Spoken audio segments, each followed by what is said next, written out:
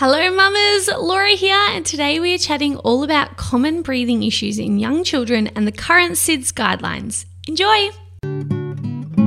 Hey mama, I'm sending you wonderful pregnancy vibes. It's time for you to guide you through.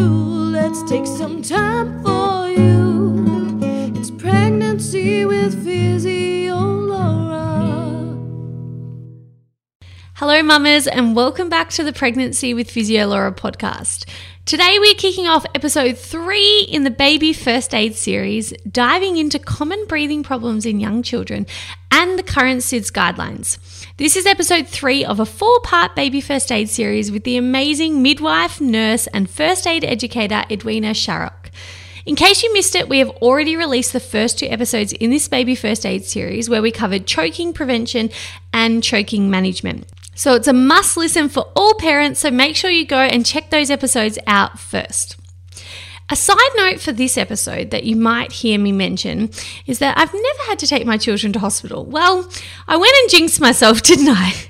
So since I recorded this episode with Edwina, my son Mussy did come down with croup and we needed to call the ambulance and have a quick hospital visit. Now, fortunately, everything was fine, but the look, listen and feel approach to breathing that Edwina discusses in today's episode really helped me assess the situation prior to calling the ambulance. So I just want to mention that because I hope you find it as helpful as I did, and fingers crossed, you don't actually need to put it into practice like I did.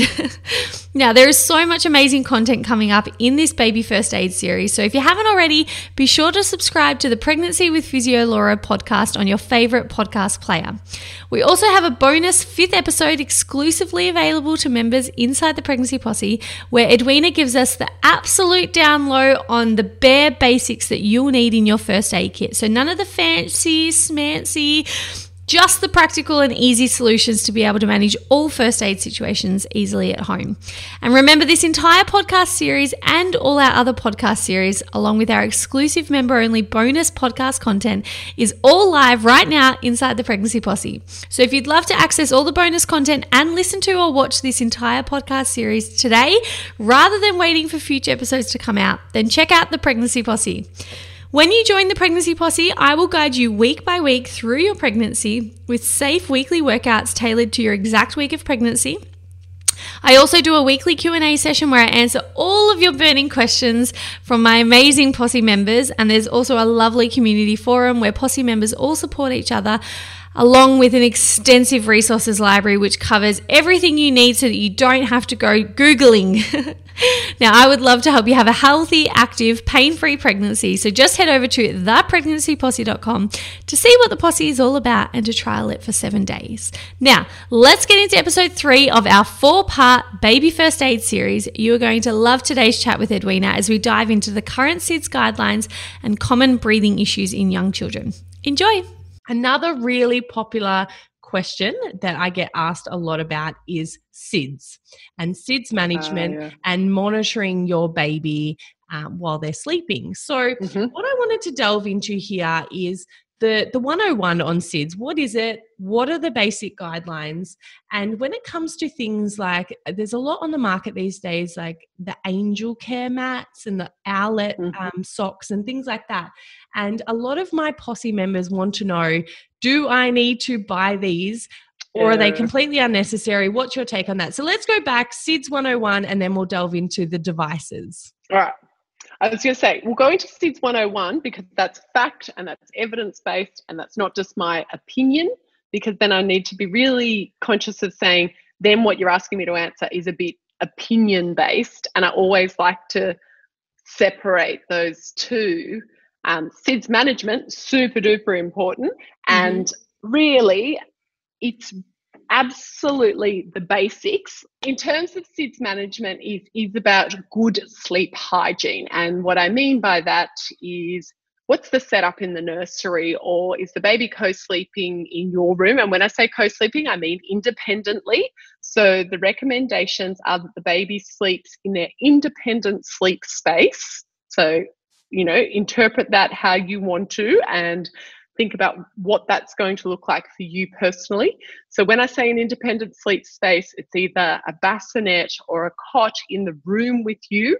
There are some SIDS approved little sort of like sleep cocoons that can go in the bed with you, but please make sure that you are looking at a SIDS approved and an Australian standards approved. Like, they're the things to be looking at when you're going shopping and buying for these products. And remember, everything that I'm saying is what is the health recommendation. I also say to all parents that you need to take all of this with a bit of a grain of salt, be educated, and then make your own decisions. Because I think it's really hard as parents. We're like, oh, we know what we're told and we're meant to do by the book, but possibly you don't sleep well with the baby and you've decided to put the baby in the nursery, which might just be next door to you. You know, it is about making your empowered decisions. But the recommendations are for 6 months for the baby to sleep in the same room as you, or in their independent sleep space in the same room as you, flat on their back. So always flat on their back and not on their side, or not, you know, oh, my baby settles better on their side. The reason being that your baby needs to lie flat on their back, because if you put them on their side, you're encouraging or increasing the chances of them rolling onto their stomach. They do not yet have the tone as a newborn to be able to lift their head, and that is when they can suffocate putting their head into the mattress. So flat on their back, ensuring that they're swaddled or wrapped so that the garment or the wrap is not going to come up and over their head. So I say to tuck them in nice and firmly and make sure that their feet are at the bottom of the crib, or so that they're not able to sort of wiggle. Like, you would be surprised how much babies wriggle during their sleep, even as teeny tiny newborns. So flat on their back, feet at the bottom of the cot or the crib. And if you've got a cot and you put a newborn in there, the instinct is just to go and sort of put them in the middle. Yeah, exactly. You're like, that's ridiculous. They're like all the way down one end. I'll actually take some images. I think I've got some images that I can share with you on that, because it does look a little bit comical, but that's the way that it needs to be. And nothing in the cot. So no bumpers, no pillows, no cot, you know, beautiful little cute things that are all seem to still be sold at all the baby shops, which just drives me mental when I go in. I'm like, that's such an unsafe sleep space. Why are we still promoting that in Australia and allowing it? They can be there for your Instagram nursery photo, and then they can be taken out. I know, and what a waste of money. So just don't, you know, like don't put yourself under that financial pressure when you don't need to. So it is just a plain nothing. Some people do ask me about the air wrap. So there is an air wrap, and again, if it's SIDS approved or if the product is meets Australian standards and is SIDS approved, yes, you can use it, but none of the fancy things with like elephants with buttons for eyes, because they've obviously the things are, if possible, please make sure that the child is sleeping in a non-smoking environment. So if anyone smokes in the family, please encourage them to smoke outside, and definitely not where the baby's going to be sleeping. That's super important. Then we get into the whole apnea pads, monitors. Yes. And again, this is only my personal opinion. So I was a NICU nurse before I was a midwife. So that's a neonate intensive care unit. And we sometimes would send babies home on apnea monitors. That is valid because that baby is premature and actually still not, you know, really meant to be out in the earth side. They're still meant to be in utero. So if it's on a recommendation of a pediatrician or a care provider that you go home on an apnea monitor, yes, by all means. Like, I'm not saying that that's incorrect in any way, and you need to know what's unique to your situation. But in terms of those commercial products, what I find is it just makes parents more anxious. You know, it alarms unnecessarily. And so you jump up and you run in, baby's absolutely fine and sound asleep. You turn it off and you never turn it back on again. Yeah. It is also about then also your maternal and paternal instinct of, oh, that's a bit of a different sound. And you will be surprised, and particularly for your posse girls that are pregnant now and they're like, oh, I'm a really heavy sleeper, or I'm worried I'm going to sleep through. It is this unique instinct that you will be aware of what, you know, your baby is doing even though you're sleeping, it's not that deep same sleep that you were getting prior to having a baby, because you've always got one ear out, don't you think? Because I think I've read some studies. We are biologically wired to respond to our baby, and I assume that's why the SIDS recommendation is to be with your baby for the first 6 months. But it blows my mind, because I was the same. I thought, but what if you're a deep sleeper and you've actually got brain changes that happen that make sure if something's going off with your baby, you will wake up, which blows my mind. Absolutely. It does. Like, it's a rewiring. Like, I've read stuff as well. Like, it's basically a rewiring of neural pathways that you are like, it's so incredible that you're in tune with that baby to respond. And it's also, like, I think, and I always say to mums, do you know what I mean? Like, when their baby's crying and the parents, like, friends will be like, just leave them, they're fine. Like, you are wired to respond. It makes you feel sick in the stomach to hear your children cry.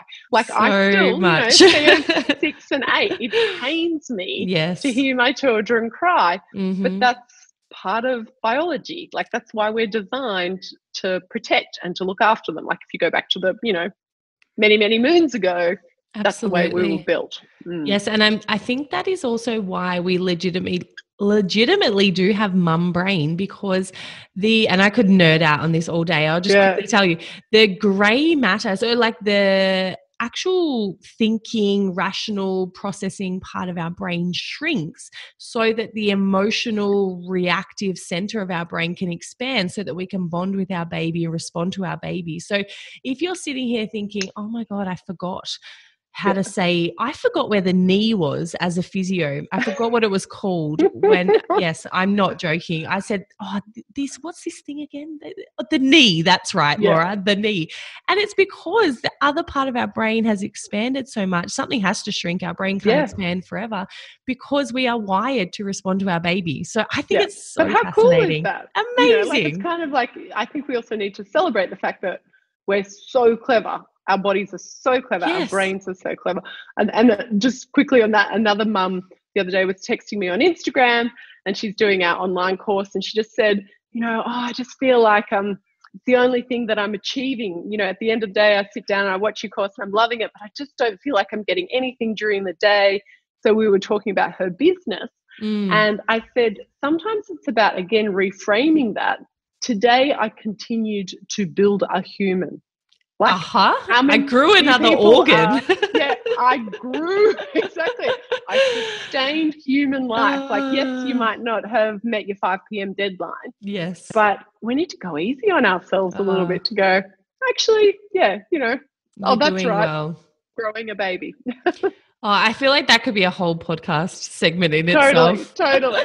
Reframing motherhood and achievement and what actually matters and is important. That's it. And we both talk about that, don't we, in terms of reframing, what is pain in labour? Yes. Well, let's, maybe pain has a lot of negative connotations to it. What's a different word we can use? And about wanting the contraction. The contractions, it all ties in so beautifully. All stories, yes. So that was a really good summary, I think, of SIDS. And essentially, if you want to get those monitoring devices, sure, but they're not necessary. And just be mindful maybe of your mental state. So if you are someone who knows you will be more anxious, highly anxious, then that may not be the best option for you. And plenty of women, I've never used them in my life, and I've never felt the need to use them either. No. I think it's just it's a really good marketing platform that makes you feel like you're missing out or that you're not doing something right if you don't have them. So that's really good sound advice. So thank you for clearing that up for the women who are not sure whether to go spend all their money. Yes. Now, breathing issues. Now, I know we've touched on this briefly with choking, because that is one reason why breathing might become an issue. But I know there are lots of other reasons why newborns or babies or toddlers may stop breathing or have troubles with breathing. So could you talk us through the common breathing issues that mums may experience and what they can look out for and when to seek help? Yeah, and usually that will be when they're a little bit older. So again, what probably falls under that SIDS banner is that, sudden infant death syndrome, and of course, it's a huge fear for so many parents, but a lot of parents do talk about that they just heard that something was a bit different, like they heard a gurgle, heard a different sound in their sleep and intervene. And often it's that intervention that, had that not happened, or were you not able to hear it, that there could have been another really disastrous result. So unfortunately, there's not any way to say, oh, this will happen at 2 months, or like that is the tragedy of SIDS. We don't know why it happens. A lot are sleep associated, and we have decreased SIDS by 80% since we did that big public campaign, which is amazing.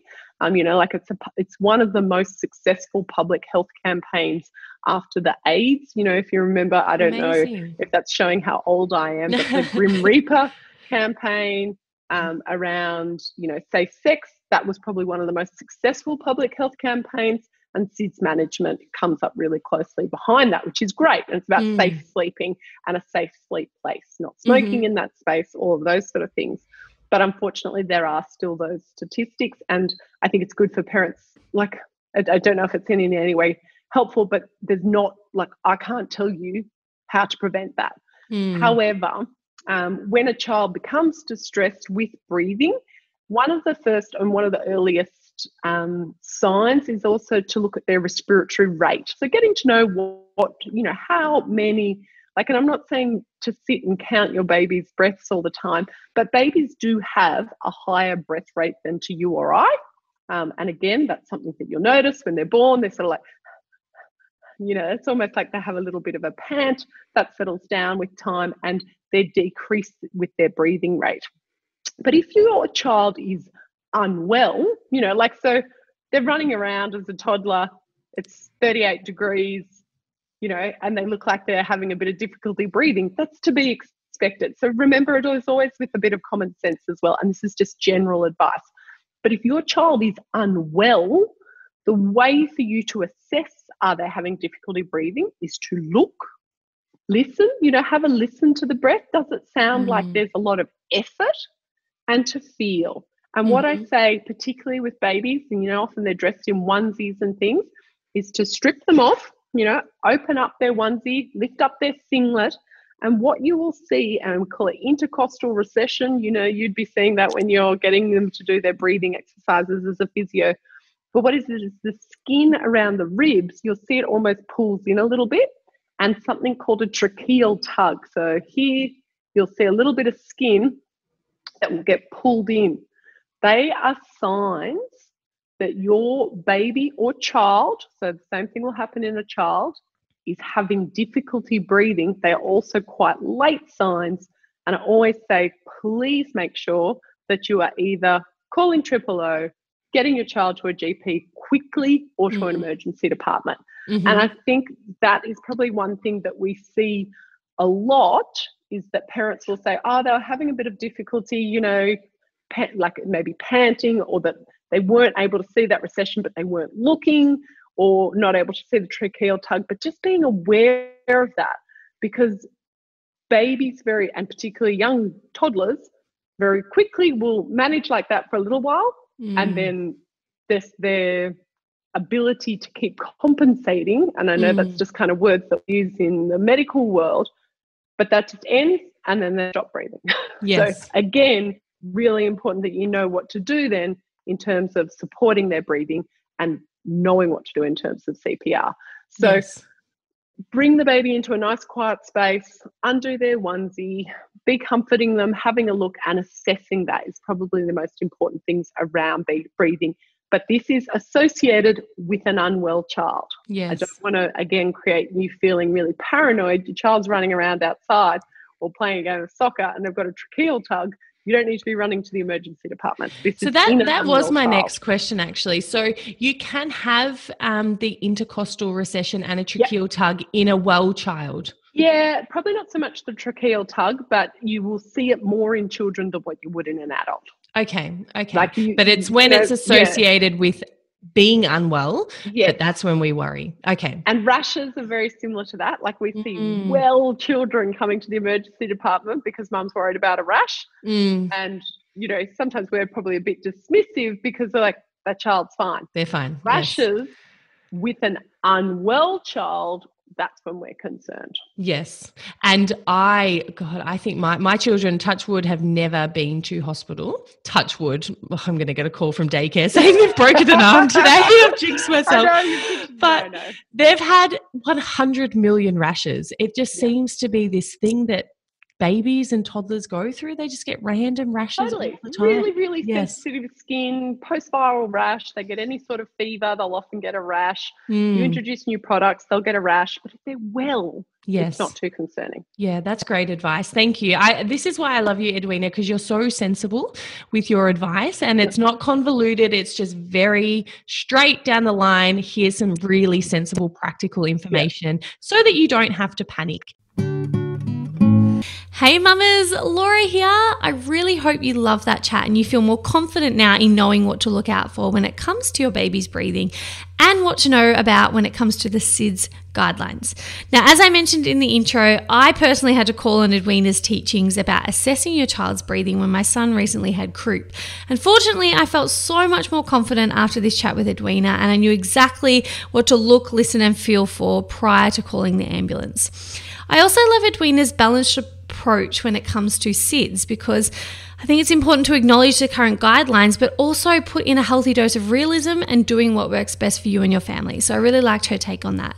Now, if you'd like to learn more from Edwina, you can find her on Instagram at BirthBeat. And I'd love to hear from you over on my socials at PhysioLaura, and let me know your favorite learnings from today's episode, or if you've ever, like myself, had to put these into practice. Now, in the last episode of this Baby First Aid series, we will be talking about poisons and falls in young children. And unfortunately, this is a situation I know most mums around me have had at some stage in their parenting journey. So Edwina and I will also share our personal experience with these situations. So do not worry, mamas, you are not alone if you've been in this situation before.